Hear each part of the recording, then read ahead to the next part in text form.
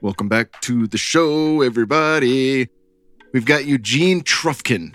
It's been a couple weeks since I podcasted with this guy. He is a Czechie, and more than just a Czechie, he is alumni from the Living 4D podcast, as many of my guests are. Brilliant guy and author who wrote a very fascinating book, a book that really debunks a lot of the language being used in nutrition and supplementation. You know, I think we all know at this point, if you've been listening to this podcast, that if something's labeled all natural, it doesn't mean a damn thing. It literally does not mean a damn thing. But we dive into more than that. Just because something's labeled organic does not mean it's something you necessarily want to put into your body. And all kinds of crazy verbiage shit that I had no idea about. Something can be labeled 100% grass-fed, grass-finished, and still be allowed to have grain during its life. I had no clue about that. Maybe y'all did. Maybe y'all are hip to the game or clued in a little bit better than me. We dive into a lot there. We dive into much more than that. You know, his life growing up, born and raised in the Ukraine and then coming here stateside. It's a pretty fascinating story. And diving into health and wellness and really taking, I think, many of the same paths that we have. You know, from him going from a biodynamic farm that his grandmother run into Costco, his story is brilliant. I mean, he thought that we as a country had mastered biodynamics to be able to serve that much good, clean food. And what a rude awakening I'm sure that was for him. We dive into this and much more. Eugene is a fantastic guy. He's got a great outlook on life, and he is doing the good work, helping to educate everybody about what the real story behind food is. And I think that's as important as it has ever been. And I'm still learning, and I think he's a great educator to follow. And I'm thankful that he came on the podcast and thankful for the work that he's doing. There are a number of ways you can support this podcast. First and foremost, just share it with a friend. Share it with somebody that you want to hear. Share it to a contrarian who's like, no, this is the organic, grass-fed, grass-finished is the only way to eat. Share it with somebody who can be due for a rude awakening, but share it to somebody that'll listen, because the listenership goes up, and most importantly, we can rally and bring new people in. Leave the show a 5-star rating. I know this takes time. You could do it on, I know you can do it on Apple. I don't know if you can do it on Spotify, but somewhere. Leave us a 5-star rating with 1 or 2 ways the show has helped you out in life. It makes a big difference in getting eyes on the show.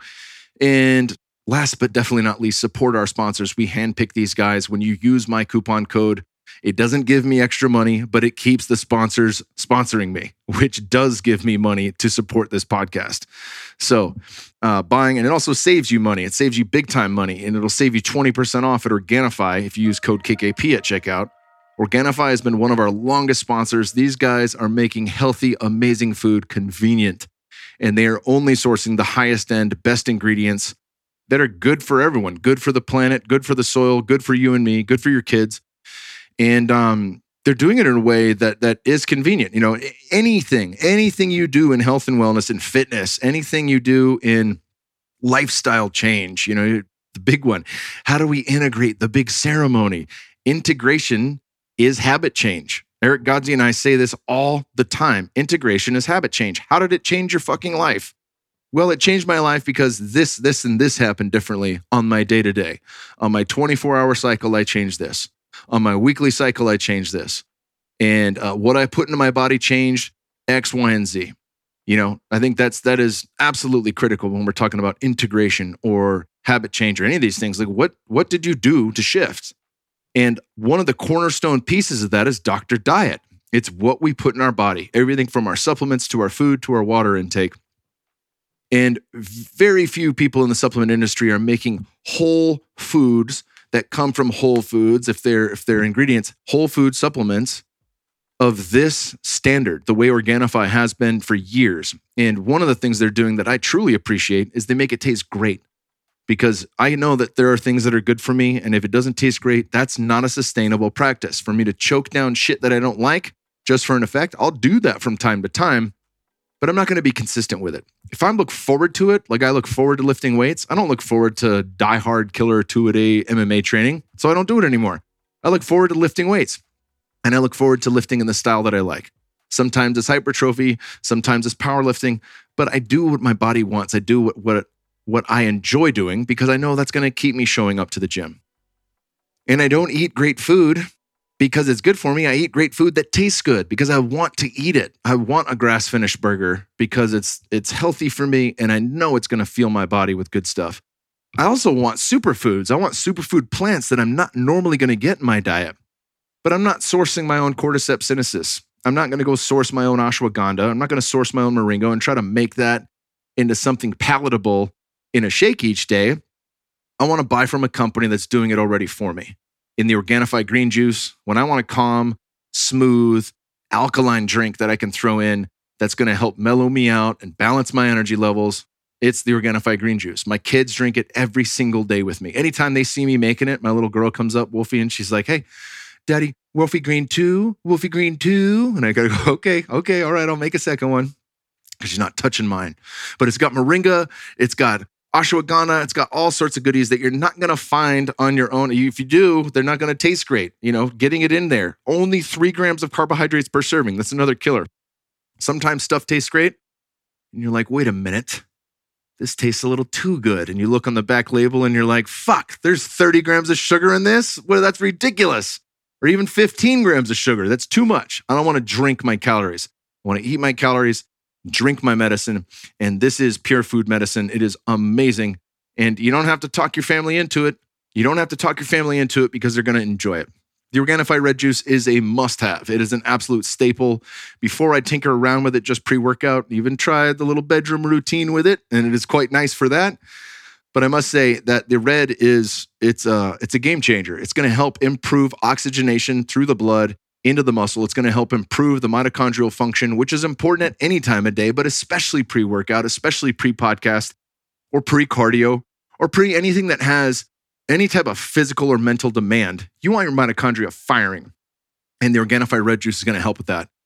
These guys have awesome packages too. You can buy 3 packs of stuff with the gold, red, and green. That's their trifecta, if you will. The gold is the nightcap. It is the best thing to do to unwind in the evening. Even on hot summer days, I still have a hot gold drink before bed, and it's excellent. It's something like, it tastes like Christmas going down. And I know turmeric has very little to do with Christmas, but a hot, creamy drink right before you go to bed or an hour before you go to bed is something that just naturally relaxes you. And it's got lemon balm. It's got a fat dose of lemon balm, which is also going to help relax you. And but this warm and cozy feeling, I think it's called hygge or something like that. It's the Nordic countries practice it. It's this practice of comfort and warmth in the wintertime. It's a cozy blanket. It's not just a drink. It's a cozy blanket. It's hot chocolate. It's a fire lit. It's a candlelight instead of overhead light. It's all these things rolled into one that create a vibe. Right now, it's dead heat summer in Austin right now. So maybe the opposite, or maybe employing that in Austin would mean iced tea or Arnold Palmer's or some shit like that. But point is, year round, I still crave the gold, and I crave the gold because it's such an easy way to have a drink that's like, oh, there I go. Let everything melt away. Now I'm calm. Now I'm happy. Now I'm ready to get to some good sleep. And I love that. I love that about the Organifi Gold. Check it all out. These guys have so many brand new products that are amazing. The Glow, my wife loves the Glow. It's an excellent way to enhance collagen synthesis. So if you're drinking bone broth by day, there are some amazing nutrients. Vitamin C being critical for collagen uptake and its ability to create new skin, hair, nails, joint tissue, all that stuff. It takes both of them. And the Organifi Glow is great for that. Also tastes fantastic. Check it all out, Organifi.com/KKP. That is ORGANIFI.com/KKP. And remember to use code KKP for checkout at a whopper 20% off. All right, y'all, we are back with Lucy. Lucy.co is one of our longest sponsors as well. Many people have picked my brain on nootropics. I helped develop them and on it for a long time. I also was hit in the head for a long time. So nootropics have been a mainstay in my supplement game, but there's no nootropic that's better than nicotine. A lot of people have a hard time with this. Why? Because cigarettes suck. They are bad for you. That does not change just because there's something good in it if it's outweighed by 400 to 4,000 nasty chemicals that are going to cause cancer. We don't want that. We want the cleanest form of nicotine. We want an amazing nicotine that is going to be convenient, something you can use whenever you want. And look, as far as the options are concerned, the government is banning vape pens. The government is reducing the amount of nicotine in cigarettes. There's Never been a better time to give Lucy a try. They have great flavors, multiple strengths, the only nicotine pouch with a capsule inside that keeps it fresh. Look, we're all adults here, and I know some of us choose to use nicotine to relax, focus, or just unwind after a long day. Lucy is a modern oral nicotine company that makes nicotine gum, lozenges, and pouches for adults who are looking for the best, most responsible way to consume their nicotine. It's a new year.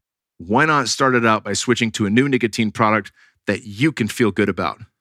If you enjoy using nicotine, you should definitely check out Lucy's products at lucy.co. That is lucy.co, and use promo code KKP at checkout. And also, I have to read this disclaimer. Warning, this product contains nicotine. Nicotine is an addictive chemical. Remember, if you're interested in a better way to use nicotine, visit lucy.co and be sure to use that code KKP at checkout.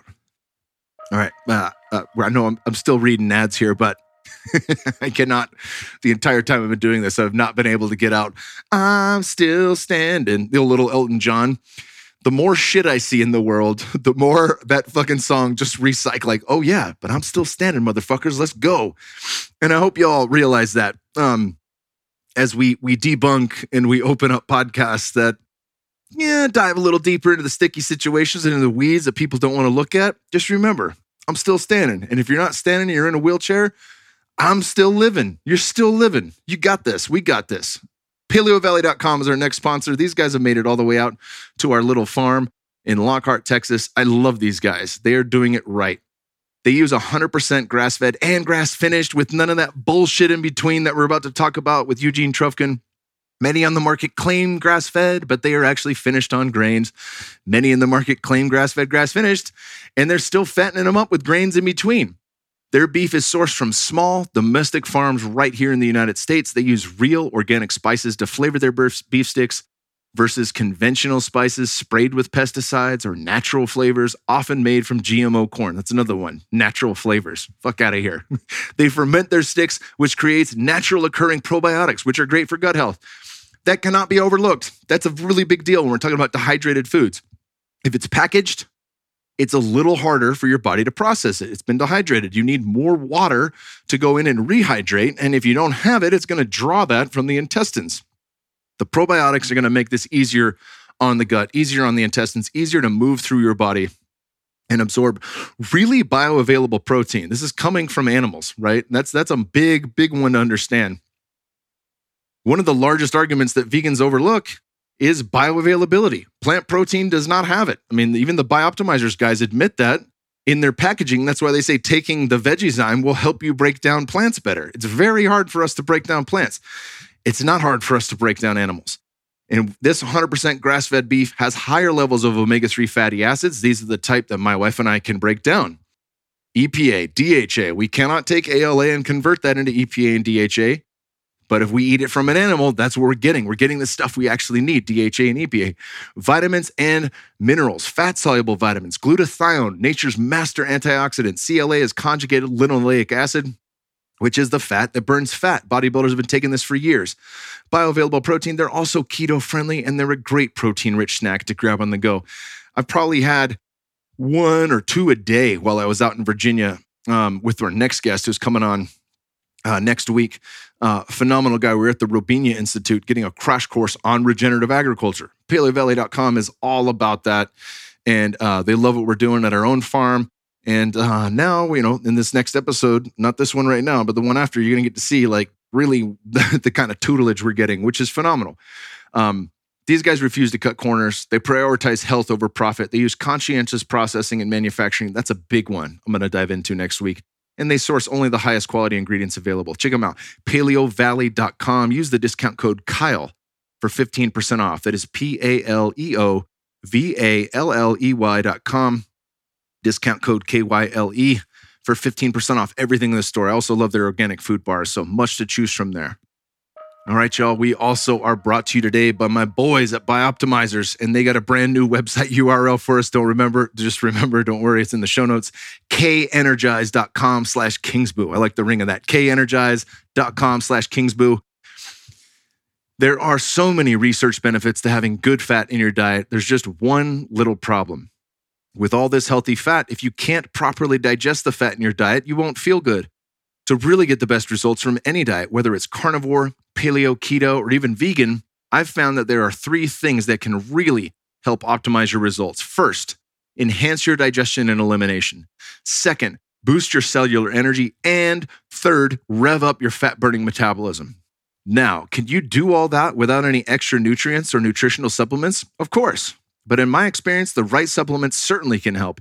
And one of the best diet aids I've ever found comes in my friends over at Bioptimizers, and it's called Capex. What Capex does is 3 things. First, it breaks down the fats that you eat into fatty acids using a proprietary lipase and dandelion extract blend.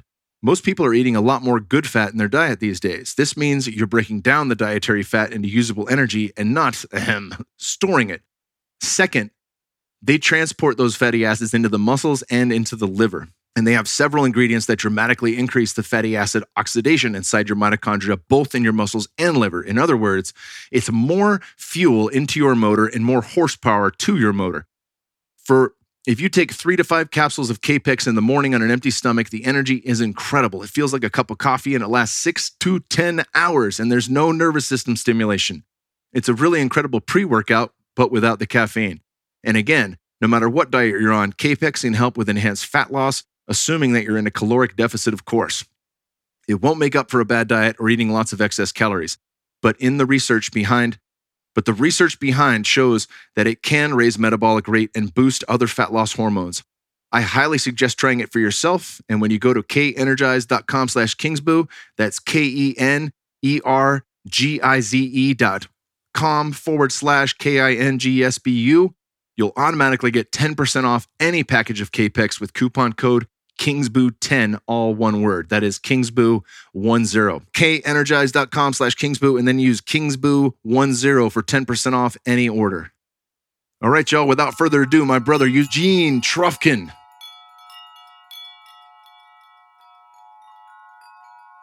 Eugene, tell us a bit about your background. You are one of the many guests that I have not stolen, but borrowed from Paul Chek's Living 4D podcast.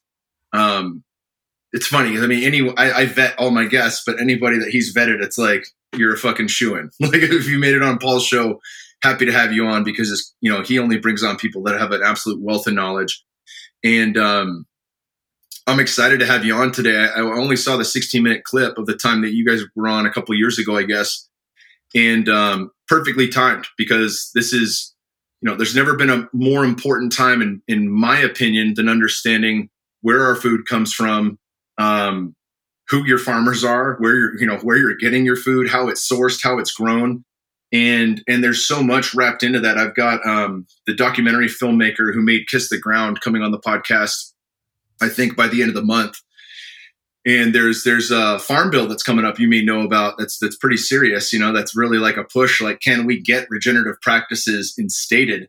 Or are we going to see, more of this nonsense from the World Economic Forum where they claim they're trying to switch people over to organic farming, but really they're just trying to fucking ruin the industry for farmers in the Netherlands and Sri Lanka and all over the planet with climate policy that is designed to bankrupt farmers so they can buy it for pennies on the dollar. Russell Brand just did a phenomenal 15-minute video on this. I'll link in the show notes on YouTube on his channel talking about that. He's like, I'm a vegan. They're saying don't eat meat. I should be on board with this.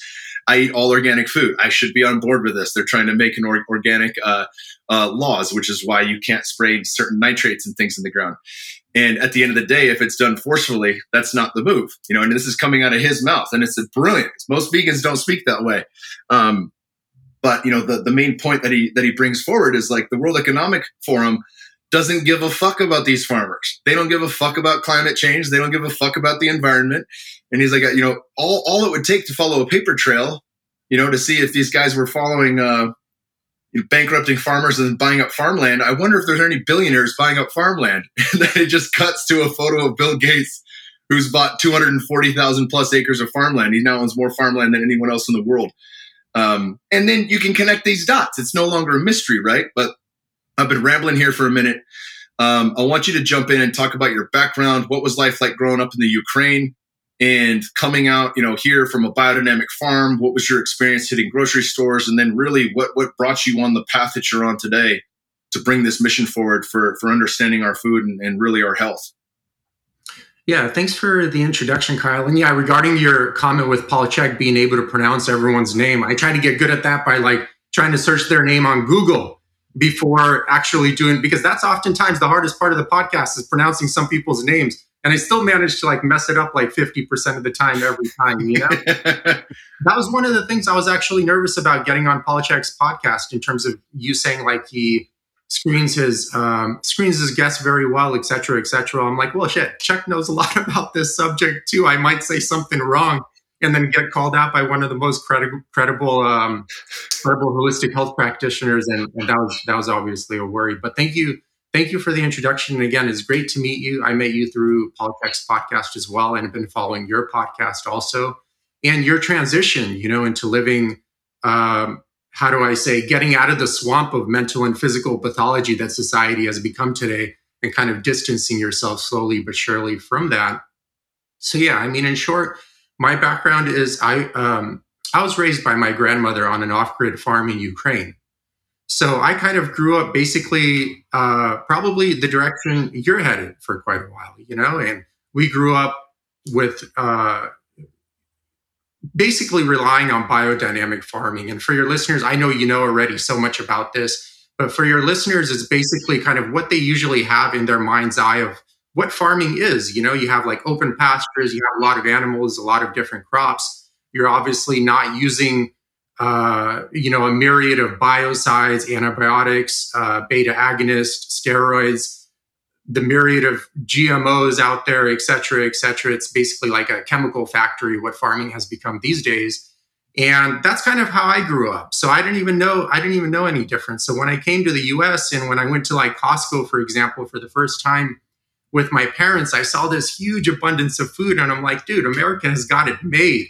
Like, imagine producing this much food through biodynamic practices. And either number one, because honestly, like now I can kind of visually tell with the research I've done over the 4 years. And once it kind of like gets on your radar, on your consciousness, it's easy to see like low quality food even visually.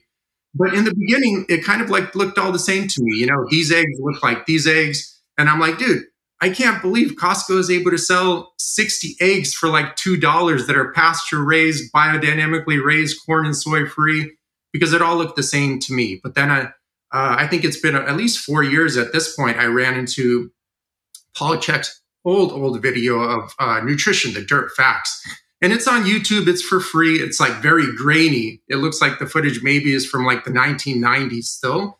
And he was talking about, obviously, you know, the huge he covered a lot of topics, but the huge contrast between industrial agriculture and biodynamic farming, using biodynamic practices as like the gold standard. And that's when it kind of clicked in my mind. I'm like, well, wait a minute. That stuff I'm purchasing at Costco or getting that low discount on, you're telling me it wasn't raised the way like my grandmother raised it, you know, on that off-grid farm. And you would think that's when it would become like very clear. But honestly, that's when it became extremely complicated. And my project started with like, hey, I just wanted eggs. It's as simple as that. I didn't have like a world mission or a need to save the world or anything like that sort. I just wanted eggs that were similar to the way my grandmother grew them, which were basically on pasture. We have like very little grains, if it was supplemented with grains, even at that. And I'm like, well, this project is going to last like 2 weeks, and I'm going to be able to find these eggs at the supermarket, and I'm just going to buy them. And sure enough, like 4.5 years later, I'm still looking for them. Maybe you can help me. You can help me find them. Medellin, Colombia. If I can jump in, Medellin, Colombia. I spent a week there back when my son was in the womb 7 years ago. I have never seen egg yolks of that orange in my life. They're in every grocery store, every fucking egg there, and they're all on the counter, right? They're not in the refrigerator. There's still shit on the outside of the shell. You crack it open. There's no salmonella. There's nothing to worry about. And they're robust. They're the most beautiful egg yolk you've ever seen, because those animals have been outdoors their entire life. They're on the same pasture their entire life, and they're eating bugs, right? They're digging through cow shit and eating fucking fly larvae. That's what a chicken wants. It's an omnivore, but it's really a carnivore, like emus and like plenty of the bigger birds that don't fly. They're there to eat insects. They're controlling that population.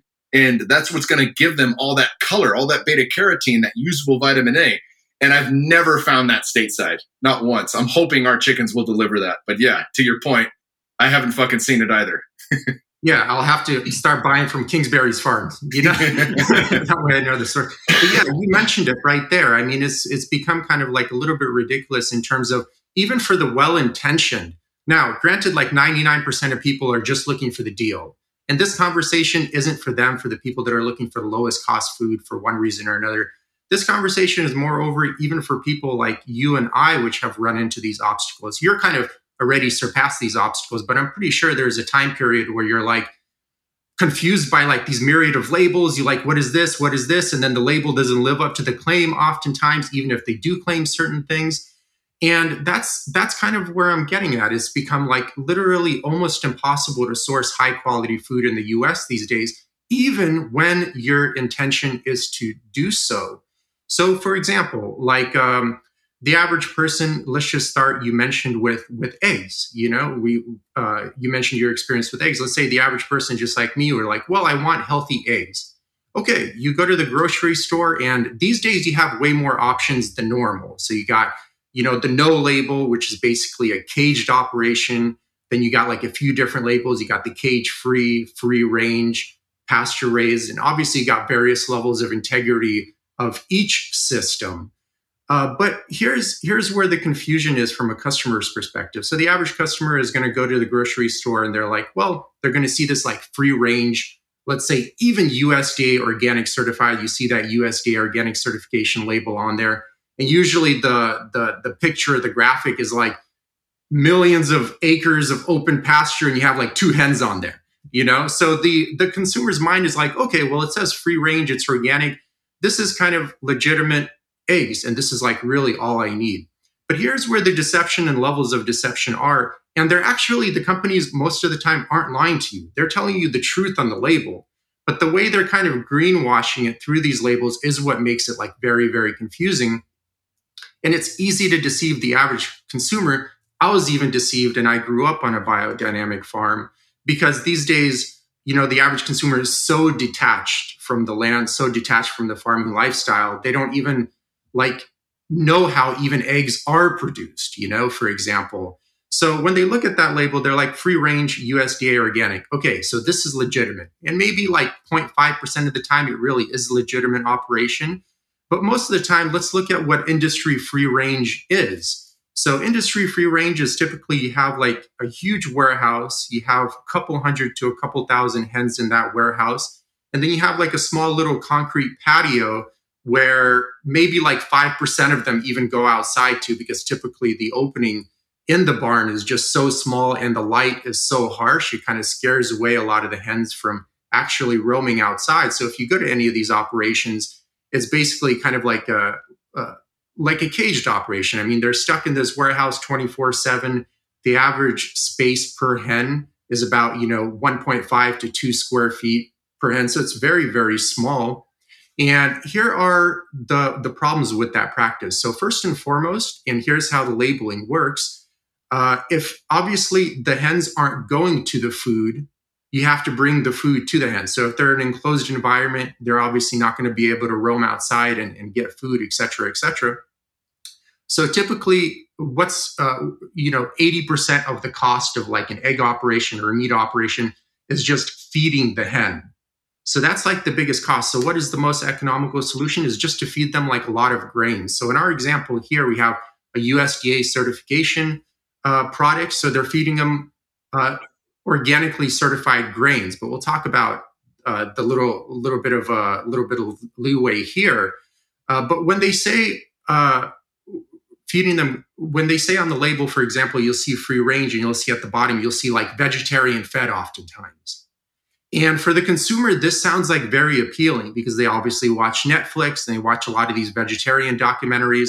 Although like a lot of the health experts aren't looking too healthy myself, but for some reason, because they have like an MD or a PhD, it makes them like very credible on health matters, et cetera, but that's another topic. And they see that and they're like, okay, so these are free range USDA organic and it's vegetarian fed. Dude, that's like the best product ever. But just kind of like you hinted at in the beginning of the podcast, hens or chickens in general aren't vegetarians.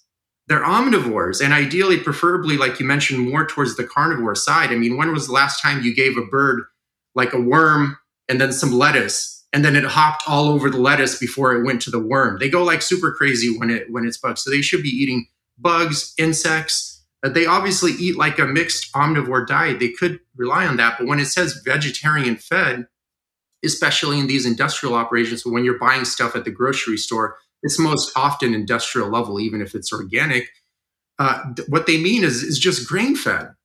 And what they're specifically saying is just fed primarily like large amounts of like corn and soy, which oftentimes like offshoots the ratio of omega-3 to omega-6. So if people look up the inflammation theory of disease, obviously there are a myriad of variables that lead to inflammation in a person, but one of them is a poor diet that's very high in omega-6, very low in omega-3. So ideally, you want that ratio to be like 1-3, 1-1, et cetera, et cetera. And for your listeners, I know you know this, but for your listeners, omega-3 is like an anti-inflammatory, omega-6 is a pro-inflammatory, and both are great for your health if they're in the right ratios. But the typical American diet probably have like 20 omega-6 for every 1 omega-3, or even worse in some cases. So obviously, if they look up the inflammation theory of disease, you'll see that the bulk majority of disease, 95+%, arises from just chronic inflammation, which happens because of a stressful lifestyle, like micro stresses, which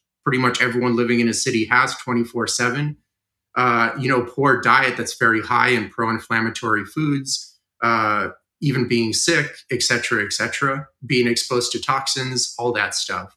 So just right there, I mean, we're looking at, okay, so this person thought they're buying like the most optimal food, but you can quickly start seeing gaps in the labeling. And they're actually telling you the truth because, look, they say free range at the top, but they say vegetarian at the bottom, vegetarian fed at the bottom. But wait a minute. If the hens were actually roaming outside, wouldn't they be eating bugs and insects and all that other stuff like we mentioned because they're basically an omnivore? Yes. So how are they fed a vegetarian diet? They could only be fed a vegetarian diet if they're in a confined operation. So in no way could be like actually like a free range operation. So they're actually telling the consumer the truth, but they're kind of greenwashing it in a way that kind of keeps them deceived long term. And then also the other problem is a lot of the grains that are imported into a lot of the grains that are used in animal operations, including egg operations in the US, are actually imported, usually imported probably from like Ukraine, Turkey, and the like Uzbekistan kind of countries, et cetera, et cetera. And there, I talked to Joel Salatin about this, and I know you mentioned him on a lot of your podcasts. And there is about like 50% of the grain, like organic grains that are imported, aren't even organic. So there is a tremendous amount of corruption that occurs in these countries, and the corruption is at the broker level. So basically, the grains are raised conventionally in like Ukraine or Turkey, for example. And then the paperwork is switched to the docks. All of a sudden, they can make more profit because it's organic. And then they're used as organic grains in the US. So there's that aspect you have to consider as well.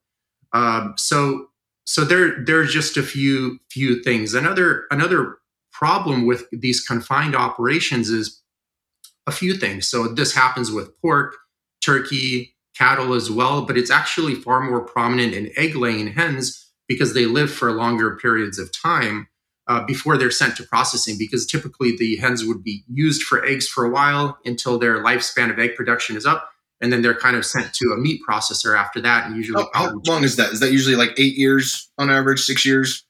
No, it's around 2 years or so. Oh, wow. Okay, but that's in a factory setting, because my understanding was that like a true free range hen can produce for up to 6 to 8 years. But we're saying is in the factory confines, they got 2 years of production, they're fucking done. I think they're trying to maximize the optimal production period. That's right. Just Okay. to optimize the conversion of feed to product. So okay, that makes sense to me. And I think also it was worded to me by one of our local experts that, human women have a finite amount of eggs they can produce in their lifetime. Same thing for hens. And you can accelerate that by leaving an artificial light on at night. They'll continue to produce. They might do 2 eggs a day, those kind of things, but it's still coming from that finite source of eggs. Yes, exactly. So sorry to derail you. I'm just trying to learn as we go, too. It's okay. Actually, your input would be great because you're actually very knowledgeable in putting the practice to use as well. So I'm looking forward to actually interviewing you after this. Fuck yeah, brother. Yeah, I'm pumped, dude. You're the expert here.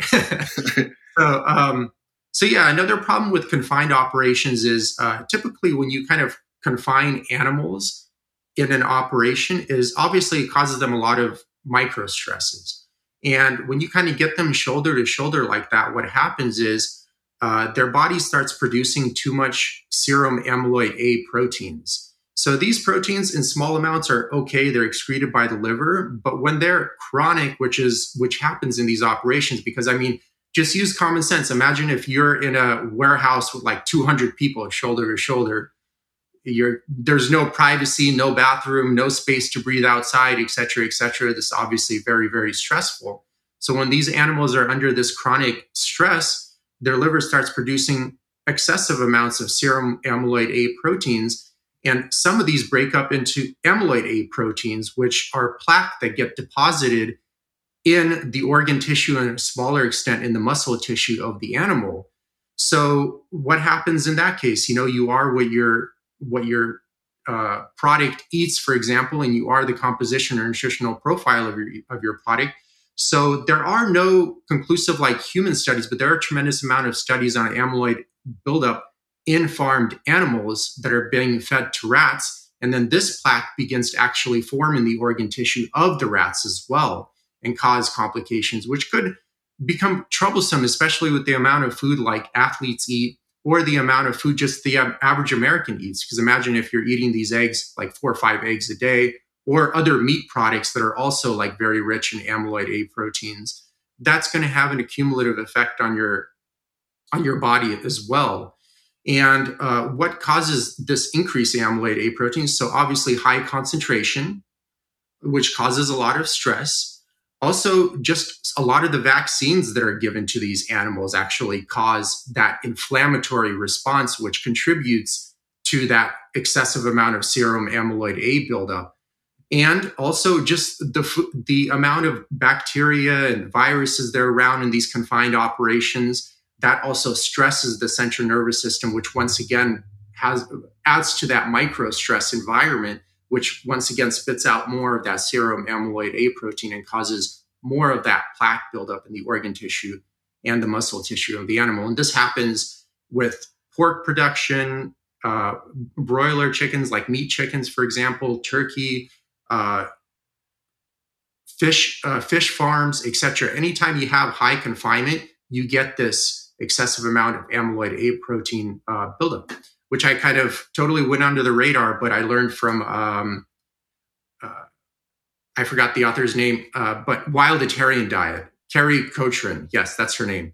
So cool. I've heard of the book. I haven't read it. I'm not familiar with it. Yeah. So that's kind of where I learned it from. And some of your listeners, they might be like, actually another issue. Sorry, I'm kind of little scattered here. Jump all over the place, brother. I love it. That's how I podcast too. I'm like, this idea, that idea. Yeah, I'll just grab whatever. It's all good stuff. Let's go. Yeah, but another issue is obviously if, like, for example, we use this is an organic product, but if it's not organic, whatever biocides they're using to grow these grains with are also going to make it as part of the nutritional profile of the food group. So some people would argue like, hey, they're trace amounts and they're so small, like who cares? The government did all the thorough testing and they're looking out for my safety and everything's going to be okay. But the problem is actually complete formulations of synthetic pesticides aren't ever tested for safety. So you would think common sense would be like you take the complete Roundup spray you see at Home Depot, you spray it on a product, then you feed that product to like mice, and then you test the safety of that product.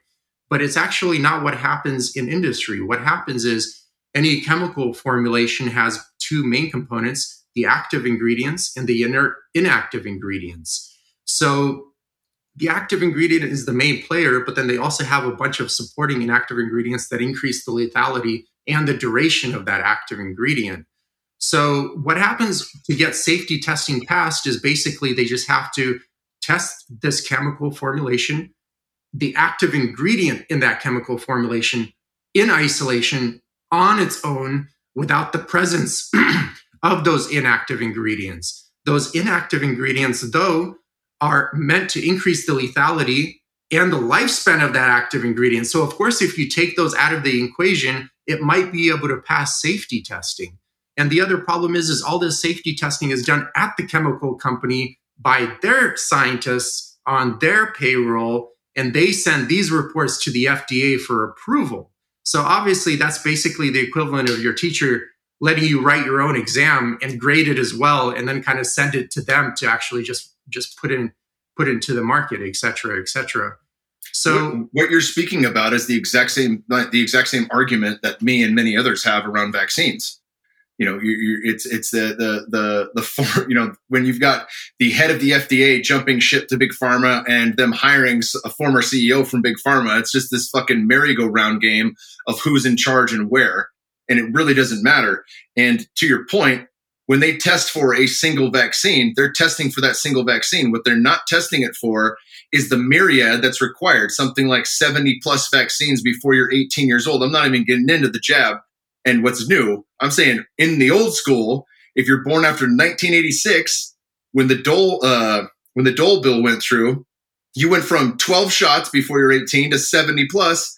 They're not looking at what happens when you take all of those every quarter and then see what that plans out with health-wise. They're looking at one thing at a time, which is not how it works in actuality, right? Exactly.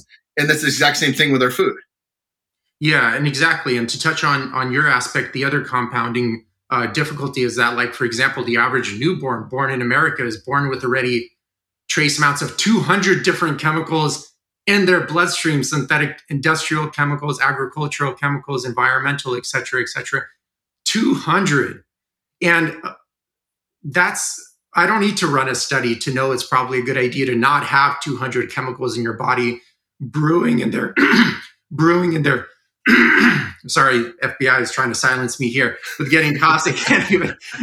But brewing in there 24/7, especially in a child that has a lower metabolism, that has a much lower metabolism due to size issues. And then you compound this with throwing all of these medicines, vaccines, pharmaceuticals, whatever. And you wonder why, for example, there's a metabolic health and optimum metabolic health in adults. I forgot the name of the study. I was going to mention it when I was interviewing you, but it showed that 9 out of 10 American adults these days are metabolically unhealthy. 90%. And the study was, honestly, Kyle, just measuring, like, I'm exaggerating here, but just measuring, like, basically, is your heartbeat still beating? Okay, you're metabolically healthy. And like 90% of people couldn't even match those standards. They're not even like making sure you're like Olympic level. And I'm like, dude, this is a disaster. This is becoming a disaster. And it's like, what are we doing? Just investing more and more money into symptom management, medical practices, and other like bogus healthcare practices. My grandmother, for example, went to the hospital one freaking time in her life just to give birth to my mom. That's it. And she lived to be 87 years old. She lived pretty much off grid her whole entire life. Never had like an actual like job, quote unquote job outside of working the ranch. And she lived to be 87 years old in perfect health. Meanwhile, these days you got like 20-year-olds falling apart in the US, 30-year-olds just like obese. I went to Costco like 2 weeks ago on a Sunday. It was packed. And I don't go to Costco very much often anymore. But dude, I was like the only male there with that huge gyno and like a huge gut.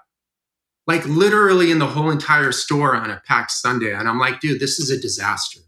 This is what happens when you fall into symptom management, medical and healthcare practices and never get to the etiology or the root cause or teach people how to live like human beings again. Of course, it's a good money-making scam, for the healthcare industry, but it's not producing healthy Americans, and results speak for themselves. You don't need to listen to me. You don't need to listen to Kyle. Literally, go step outside anywhere in America these days, anywhere. And 9 out of 10 people you run into are full of obesity and disease, full of mental and physical pain. It's tough to even find a healthy healthcare professional anymore as well. On top of that, and these are the leaders, you know what I mean? These are the leaders. So obviously, if the leaders aren't able to find their health, how are the people following them going to be able to find it? It's kind of like blind leading the blind these days. I mean, it's very, very hard to find people living true to health principles like yourself, Paul Chek, There are many, of course, but in relation to how many are not that way, it's an invisible number. Yeah, there's many specialists, and specialists in various fields. Few of them walk the walk. They look the part. They are the thing. And to your point, I think it was Tim Noakes, South African doctor who was one of the guys that started diving into fasting and ketosis and different things like that. But really metabolic function. But one of the things he was talking about was like you could even look fit. You could be physically fit on the outside, aesthetically healthy, and metabolically unhealthy on the inside. You'd be running marathons every fucking weekend. But if you're eating the wrong things, that's going to cause this disruption. Then you're just a ticking time bomb to diabetes, to Alzheimer's, to various metabolic issues or inflammatory diseases as well. So it's not always like, well, I went outside, everyone looks healthy in Austin, that kind of thing. It's like, no, man, people are fucked up. I've been blown away by how many friends and colleagues and different people that I run into with some autoimmune function problem. I think it was Dr. Michael Ruscio, who you might be familiar with. He's a Czechie he wrote Healthy Gut, Healthy You. He's been on the podcast a couple of times. Great dude. I'm going to run it back with him. He just moved out to Austin a while ago. But he said, if you counted every, oh man, now I'm drawing a blank on the damn name for it.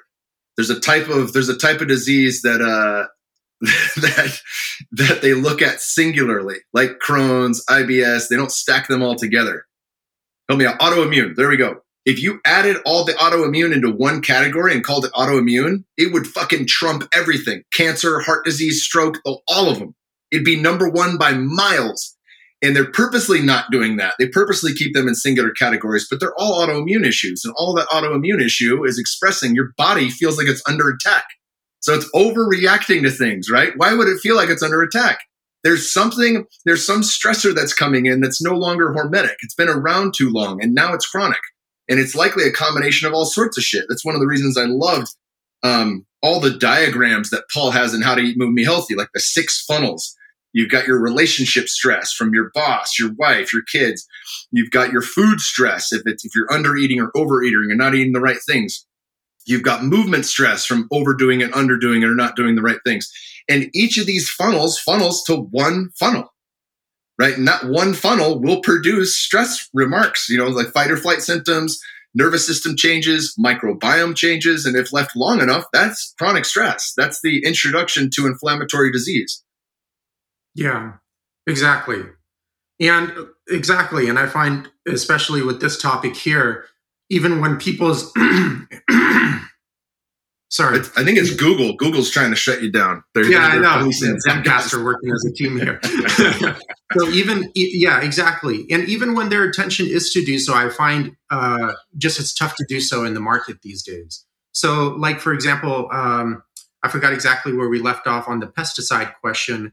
But another thing is we talked a little bit about eggs, and maybe you have some like hardcore vegetarians here and I don't eat that stuff. I don't eat animal products anyways, but it's just as impactful in the produce section as well. So first and foremost, like for example, right off the bat, a lot of the organic crops in the grocery store in particular, like pretty much if you're buying bell peppers, tomatoes, blueberries, lettuce, it's all hydroponically grown.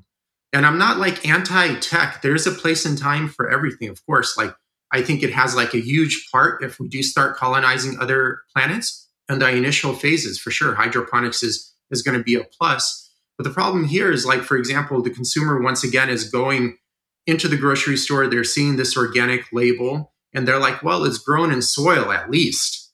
But it's not even the case anymore. The majority of the times it's actually grown hydroponically. So I know you know this already, but for your listeners, hydroponics is like kind of like a matrix kind of thing where you have like a bunch of plants hooked up to IV drips of nutrients, et cetera, et cetera. There are many different ways of setting up hydroponics, but that's one of them.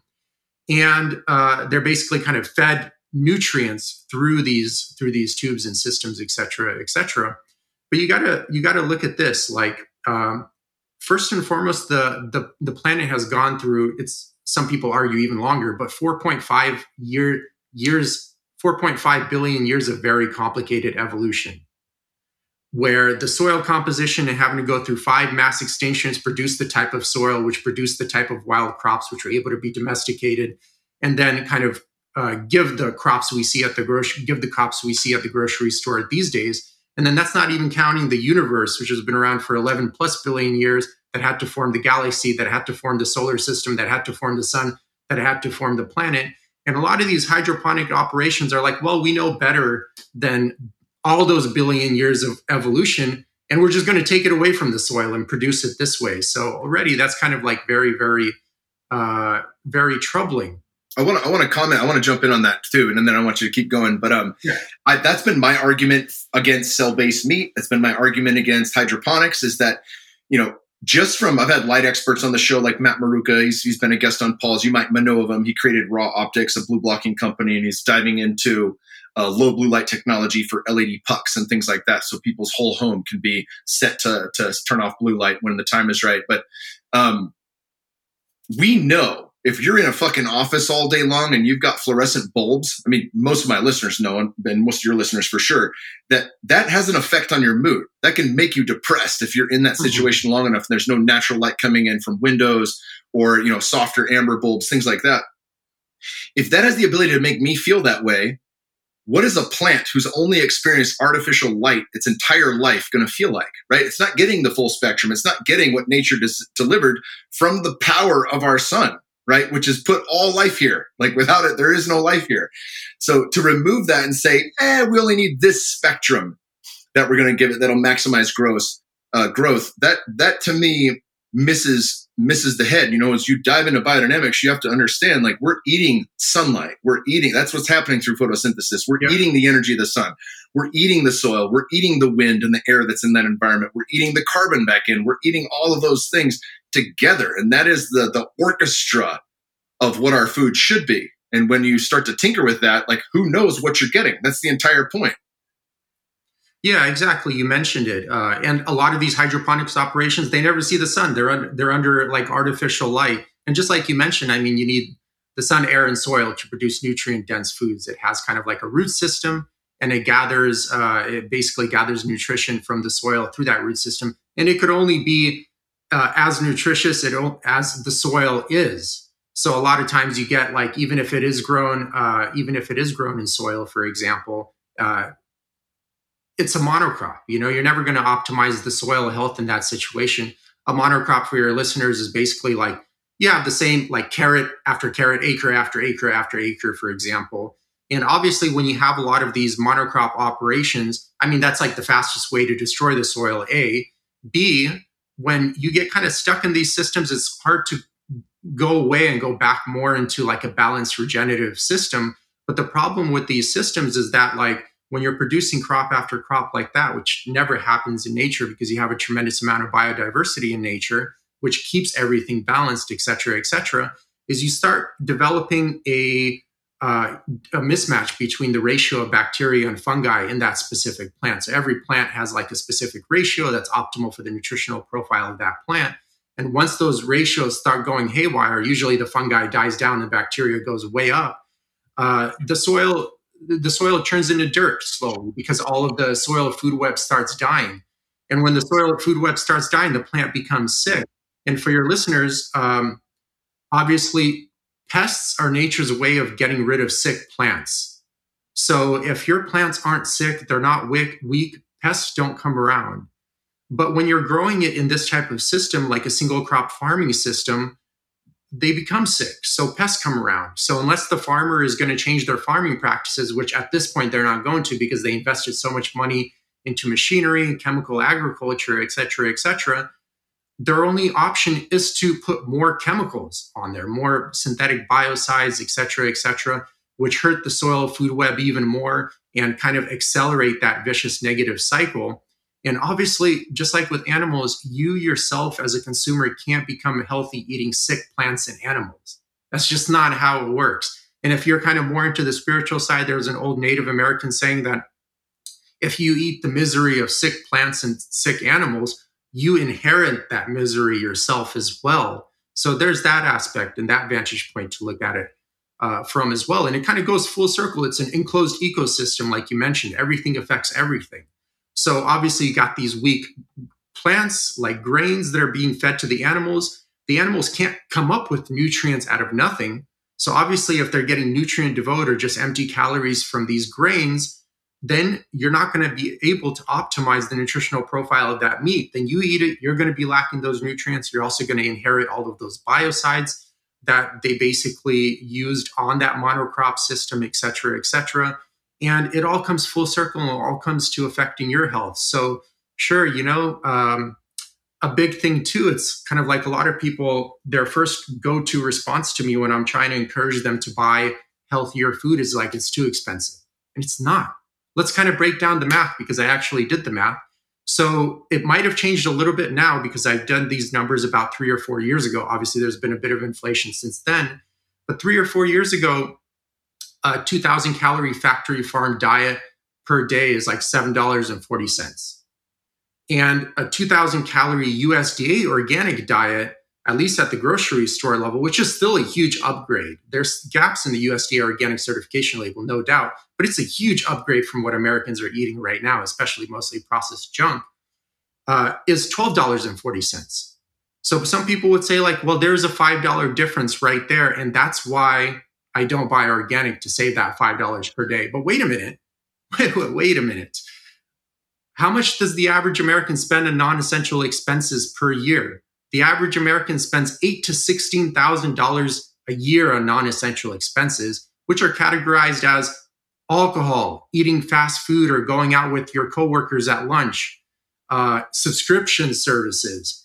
My health is collapsing and I look like shit, but hey, I can't hire a health coach because I don't have money, but I do have money for this new iPhone 12 Plus coming out.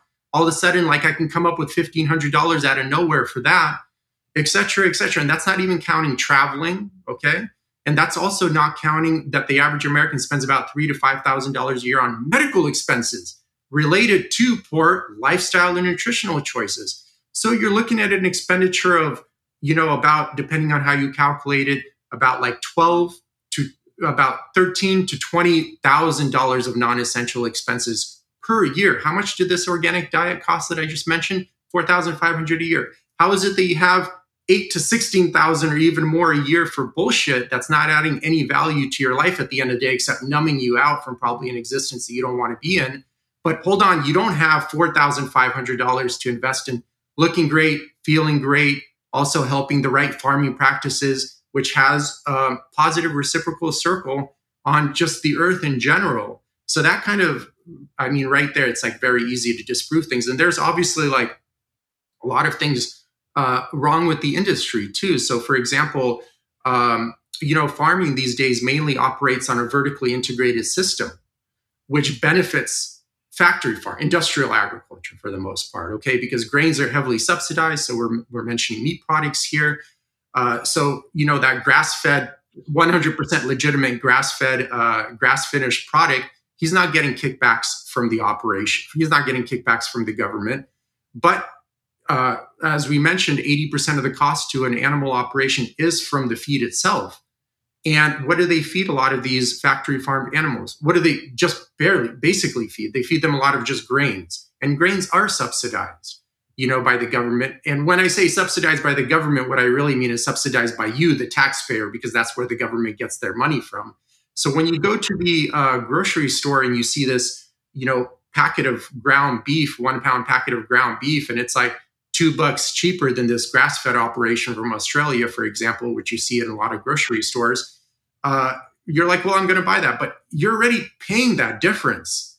It's just you're already prepaying it through your taxes, so you're not really getting much of a kickback or a discount. It's really, once you take, these subsidies away from these operations, they all of a sudden become unprofitable and unsustainable.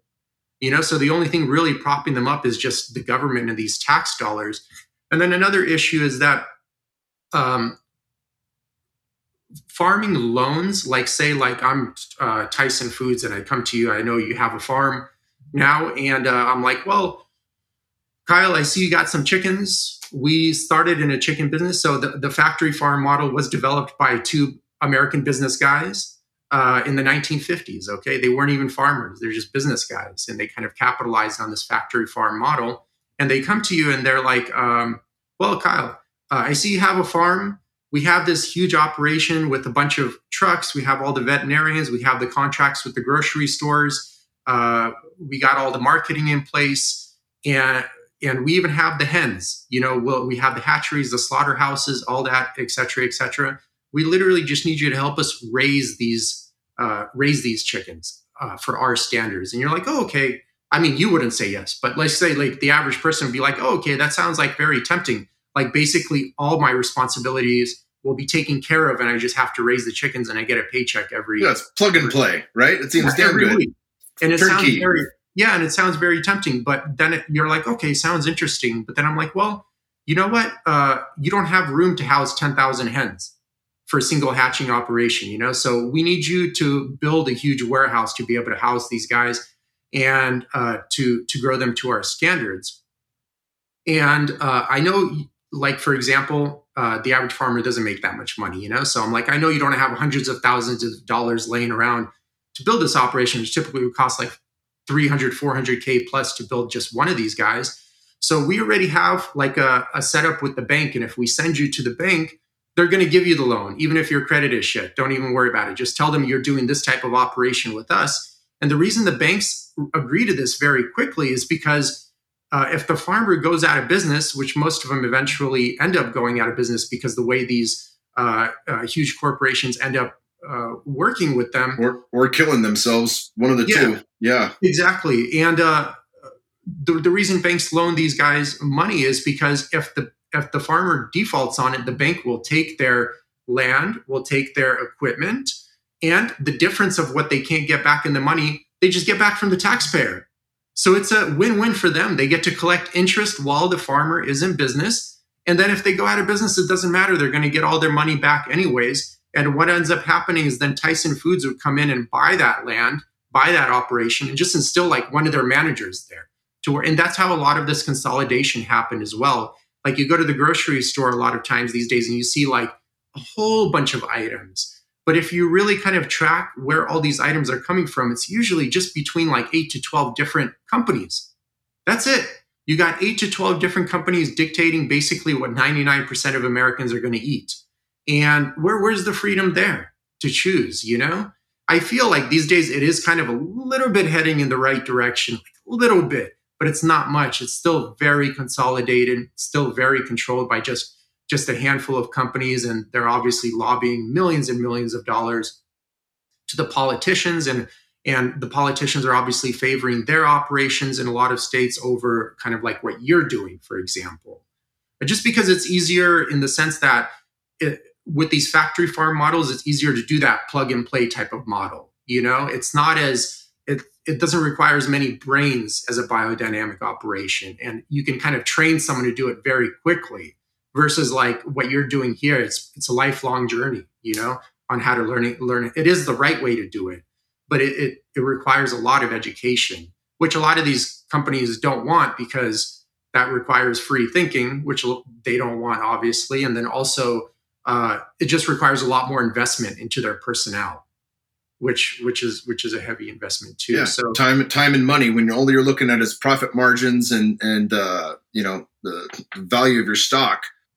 You're not taking that into any. There's no data point in which that becomes an important thing. Whereas the inverse of that, like knowledge is power, and we're my whole farm. I'll get into it on your podcast, but we're all going out second week of August to the Robinia Institute, which is an Allen Savory school out in Virginia, just for that. Like we're all going to learn, and we're not profitable yet. It's just so we can invest in ourselves right now, and that'll change the scope. And thankfully, Robbie from Force of Nature, who I just had on, he said that's one of the first things that him and Taylor did, and Katie, that Run Roan Ranch with the regenerative bison, was they went to an Allen Savory Institute, and it changed the course of their operations. But you adding in costs like that, if you don't understand like what you're trying to accomplish, and it's just making a buck, of course they're not going to look at those things. One thing I wanted to ask you about that you really you touched on it briefly with the grass-fed, grass-finished, and organics. But break that down for people, because this was a hiccup for me, and you did it excellently on Paul's. Most people don't understand this. I remember when I was, you use Costco as an example. I saw they had organic ground beef there in the 3-pack, and it was relatively cheap, like $5.85 a pound, something like that. And I was like, oh, fuck yeah, cool. I'll feed my family organic beef. This is awesome. And then maybe a couple months into that, one of my friends was like, well, that just means it's organic. They can feed them organic corn, organic soy, organic grains. It's not grass-fed, grass-finished. It's not any better lifestyle either. They could still be in a very confined space and call it organic. And I was like, fuck me, man. And that kind of started the further dig as you've done. But I love the way how you break this down because unfortunately, everything gets bastardized. Right now, regenerative by most people's standards is going to be kind of the holy grail when it comes to meat. In 10 years, that's not going to mean shit. It's like labeling something natural, right? I hope that never happens with biodynamics because at least there's still a biodynamic certification. But money can spoil that. Like money can spoil that. At least when we're talking about, what biodynamics means from Steiner's point of view, it's a lot to learn, but at the same time, Steiner had, he knew what that was, right? He did not know what that was. He knew what that was. And if you follow those principles, you are a biodynamic farmer. But dive into this, grass-fed, grass-finished, organic, especially when it comes to meat, because I don't think many people understand this. Yeah. So you mentioned the USDA organic ground beef. So once again, there's a confusion between like non-GMO. People think non-GMO is organic too, but it really just means like the seed is not genetically modified, which is a plus, but it could still be grown with a lot of harmful biocides and also probably grown in a monocrop, which kind of hurts the nutritional profile quite a bit of the crop. And yeah, but when it says organic, basically at the grocery store these days, if you see the USDA organic, it just means factory farmed with organic grains. That's pretty much what it means 99% of the time. You have a huge confined operation with hundreds of animals in there, and they're basically just feeding them organic grains. But like we mentioned, you got to be conscious of where those grains are coming from. So they may not even be organic either, et cetera, et cetera. And you have to be like thinking like, if you want to maximize the nutritional profile of the food group with meat, for example, you want that animal to be living like basically hands-free. Eating a species-specific diet is very important with their natural. Just think like, what would they be doing without people around? And ideally, that's how you want to farm. So I volunteered at the number 5 barbeef.com at a regenerative ranch in Orange County for about over a year. And it was run by a guy named Frank Fitzpatrick. So very comical, very funny guy. You would actually like him a lot. Very, very bitter too, which made the comedy even more funny in terms of humor. In terms of how the agricultural industry has come around. But basically, he's been doing it for like 30 years, and he's had the same herd for that long. And what he did over the 30-year period was he just let the cattle die that couldn't survive in that environment. And the cattle that did survive bred kids that could optimally survive in that environment, which did the same thing. So now he doesn't like clip his bulls. He doesn't dehorn the bulls either. Uses 0 vaccines, 0 medicines, 0 antibiotics, 0 beta agonists, 0 steroids. Obviously, no grains. It's 100% grass-fed operation, et cetera, et cetera. And the cattle never get sick, rarely get sick. And that's a good example of like what you want to be looking for. Because basically, like when I was there, it's like really not much to do outside of fix the fence from time to time and transition the cattle. Sometimes you kind of put some alfalfa on the back of the truck, and then they kind of follow you to a new pasture, and you let them be there for quite a while, and then you cycle them back. And that's another thing with like vegetarians, for example. Like they got to understand like what's in terms of agriculture, what's really destroying the planet is crop production. I know that sounds contradictory and it sounds like crazy, et cetera, but look at it this way. I mean, the earth is, if you look at the earth as an apple and shave off 70% of that apple, that's the ocean. So you're obviously not farming anything there. If you shave off another 15%, that's basically unfarmable land due to the way the land is shaped, or et cetera, et cetera. And then you got like 15% left, and half of that is basically where huge metropolitan areas exist, because huge metropolitan areas are often built in very fertile grounds. So obviously, unless you do urban farming, you're not really going to do that much farming there. So really, you're left with like, 5-10% of the total Earth's mass that's able to be farmed for food. And what's the fastest way to destroy the soil? Monocropping with various biocides, okay, which inevitably have to coincidentally happen with monocropping. What do vegetarians rely on for all their calories? beans, grains, lentils. You're definitely not getting any calories from non-starchy vegetables, et cetera, et cetera. And how are all those grown?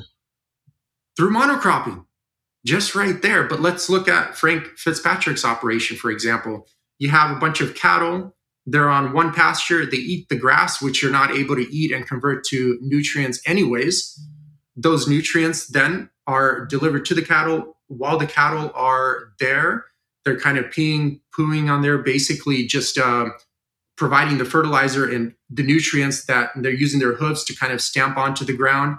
And then once they kind of deplete the grass in that area, you move them to another area and then another area. And by the time you rotate them back, the grass in the initial area has grown back. So you can see it's self-sustaining and doesn't require any external inputs. You want to get away from external inputs. That's what makes it like very hard to sustain, especially when you start getting into supplementing a lot with grains and all of that stuff, because then that requires a whole industry outside of you, which requires oftentimes a lot of chemicals. Even if it's an organic operation, they still have to use a lot of organically approved biocides, which inevitably an industrial operation is going to have to use a lot of, which will damage the soil as well. There's really no way of going about it, kind of going around creating biodiversity in a food production system. And it's also just a lot more resilient. So for example, when the Soviet Union collapsed, I was still there. When I was in Ukraine, it was still the Soviet Union. It's like a mega superpower. You know, you would think these guys just never disappeared. But all of a sudden overnight, I mean, there are many events that happened before that, but overnight it just collapsed. And guess what happened on our farm? Like, first of all, we didn't even know anything happened until like a year later, because we basically didn't even have electricity anyways. But what was happening in the cities in like Moscow and St. Petersburg, when you have a centralized food system and power starts collapsing, all of a sudden, bam, you don't have any food in the grocery store. A kind of a glimpse of that happened during COVID here. And I don't consider COVID like a huge national emergency. And there's already supply problems there. So can you imagine like a real national emergency? But on our off-grid farm, we had all the food we needed. You know, we're self-sustaining. So there's the food resilience. And obviously, a lot of people are like, well, you know, et cetera. You won't be able to, factory farming allows the world to be fed. It doesn't. First of all, 70% of the world is still basically getting their food like you're making your food right now. It's farm to table. Factory farming hasn't basically engulfed the entire world, and it's totally not sustainable simply because it relies heavily on chemical agriculture and mostly monocropping. 100% not sustainable. So I don't know where they're getting this. Like it's needed to be able to sustain a population. If you just bring back the bison herd, I forgot these numbers already, but about like maybe 100,000 or 150,000 of them existed in the US before the 1800s. 60 million. 60 million roamed from Canada to Mexico and back. They went through a giant circle. Yeah, it was massive. I mean, that's according to the bison guys out in Fredericksburg. Yeah, so it could actually be that number as well. I got to double check. I haven't checked it in a while. But if you just bring back that herd, from the numbers I remember I ran last time, it ended up being like about like 58 pounds of meat per person in the US for a population of 350 million per year. And that's just from that one source. And then throw in a few regenerative farms, maybe throw in a few confined operations here and there. You know, everything has a place and time if you do it right, et cetera, because you can still kind of have a good confined operation, but you can feed them a species-specific diet. Like you can have a confined cattle operation, but just feed them a myriad of a variety of hay, which will optimize their nutritional profile and alfalfa, et cetera, and still get a very good nutritional profile for that meat, et cetera. So it's not sustainable. It's not sustainable. And then, I mean, just look at what America's become in terms of their health these days. Sure, there's more to it than nutrition, but nutrition is one of the main pillars. And the good thing is nutrition is one of the things people have most control over, you know, et cetera as well. So for most people, the money is there to do it.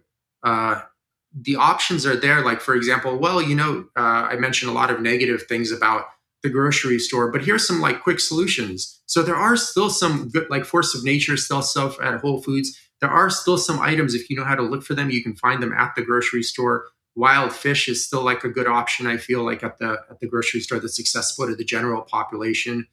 But there are also great companies like AmericanGrassFed.org. You can go to that website, scroll to the bottom of the website.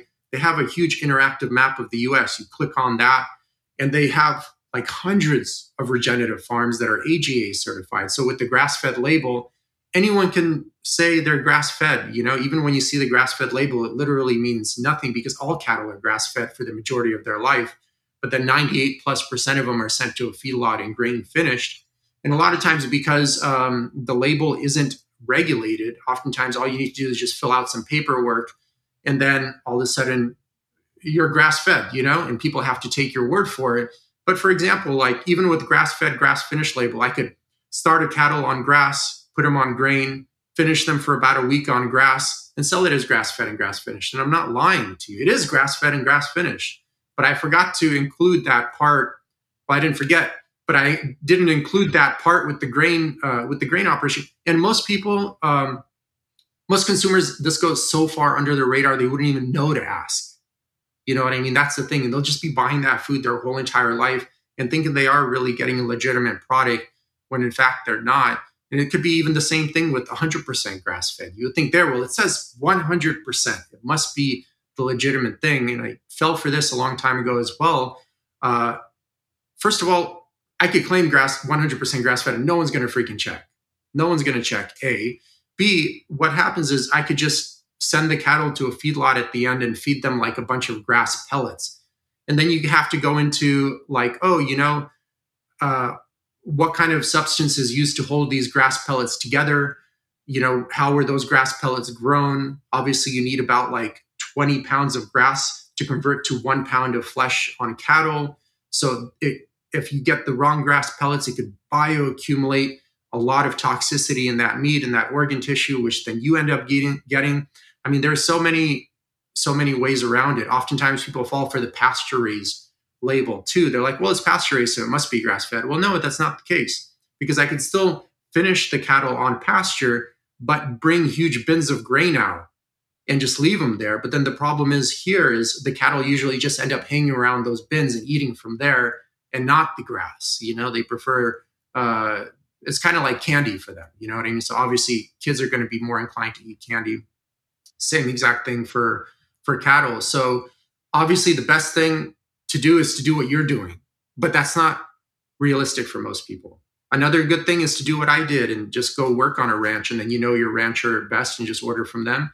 That's also not realistic for people. So I feel like the good realistic step for people is getting it from like a third-party certification like American Grass-Fed Association, which does on-site inspections, which basically don't happen at all. And they do on-site inspections during each season of the operation. Because sometimes, you'll be able to run a grass-fed operation during, like a summer season or something of that sort, but not a winter season. So they would even check during the winter as well to make sure you're legitimately doing it then. Also, and they have good enough standards, You have to go read them and see where they match it. But I guarantee you it's already better than what you're getting at the grocery store, Could it be better? Of course. But what's your other option? No on-site inspections, nothing, and just like taking their word for it. And 90% of beef sold in the U.S. doesn't even come from the U.S. It comes from overseas. Even if you see product of the USA, that literally means nothing. I can import carcasses from Mexico, process them in California, and label it product of the USA. 100% legal. Didn't used to be like this. Like maybe 7 years ago, it used to. Product of the USA would mean raised, harvested, processed in the USA. Now it's like it could mean freaking anything because of the lobbying from the big meat packers.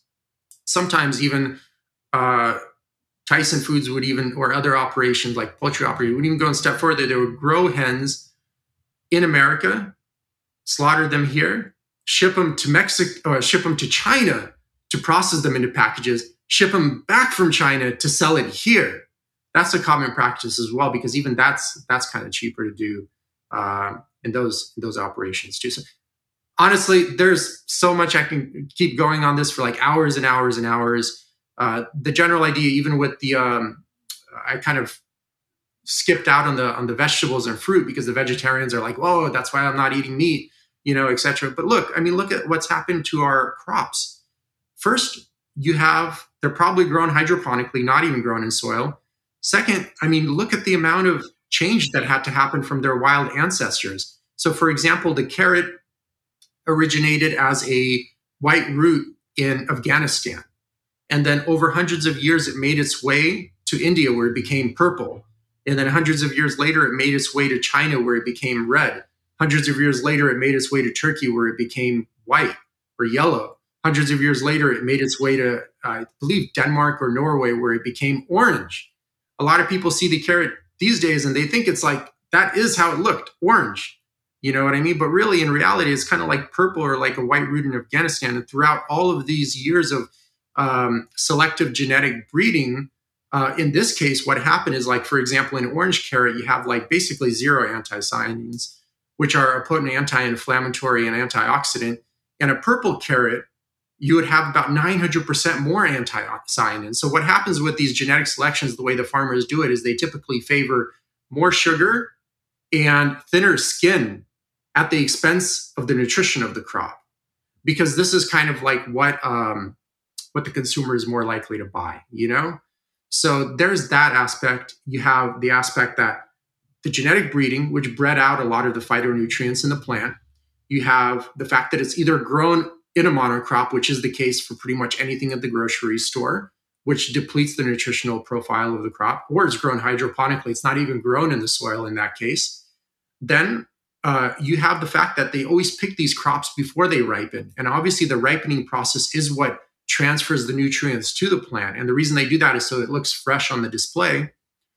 And so that hurts the nutritional profile of the crop. And then it sits, the transportation time, and then it sits at the grocery store. By the time you end up eating it, it could be many weeks old already. And then what are you getting? You're just getting empty calories and just a bunch of water, basically. And that's it from the crop. So it's a far distant cry from, like, for example, spinach. It's rated as a superfood. You had that one cartoon character, I forgot, Popeye. Popeye, the Sailor Man. I was able to kind of like really beef up his like forearms by drinking spinach, basically. But you have spinach, it's rated as like a superfood. But if you look at the nutritional profile of like dandelion leaves versus spinach, dandelion leaves are just like far, far more superior than to spinach. It's not even like a close comparison. Just to give you a quick comparison. Yeah, mustard greens, lots of that stuff, no doubt. So there you go for the vegetarians too. You have to be very wary also, even if you decide to go that route. And I would feel it's much tougher to be like have very sustainable practices being vegetarian versus being, I'm like more of a carnivore. I'm more of a omnivore, but versus being like even a carnivore, I feel it's more sustainable based on just that one example I provided with Frank Fitzpatrick's farm, which are very kind of familiar with that practice already. So as you can see, it's kind of like all over the place, man. It's like, dude, I just want healthy food. Like, is that too much to ask for? And I would say, yes, today, yes, it is too much to ask for. Well, I'm thankful that you've come on the podcast. Your book is the Anti-Factory Farm Shopping Guide. We'll link to that in the show notes as well. Is there anything that you've got in the works? I know you just finished HLC 3. How did that go? Pretty good. I like Paul's classes, so I kind of take them as a hobby here and there. So cool, brother. Cool. Yeah, I'm excited. I'm excited to dive into 2 and 3. I did 1 10 years ago, and I'm like, yeah, I'm due for the upgrade. But where can people find you, and where can people tune into your podcast? They could just kind of Google my name. I have my own podcast too, and my own website, and I do all the social media stuff as well. Not the biggest fan of social media; it's not something I love to do, but I do it anyways. Cool. I'll have my dudes track you down and link to all that in the show notes. Thank you for so much for coming on, brother. I'm looking forward to jumping on your podcast next. No, yeah, thank you, Kyle. It's great to meet you, and thanks for having me on.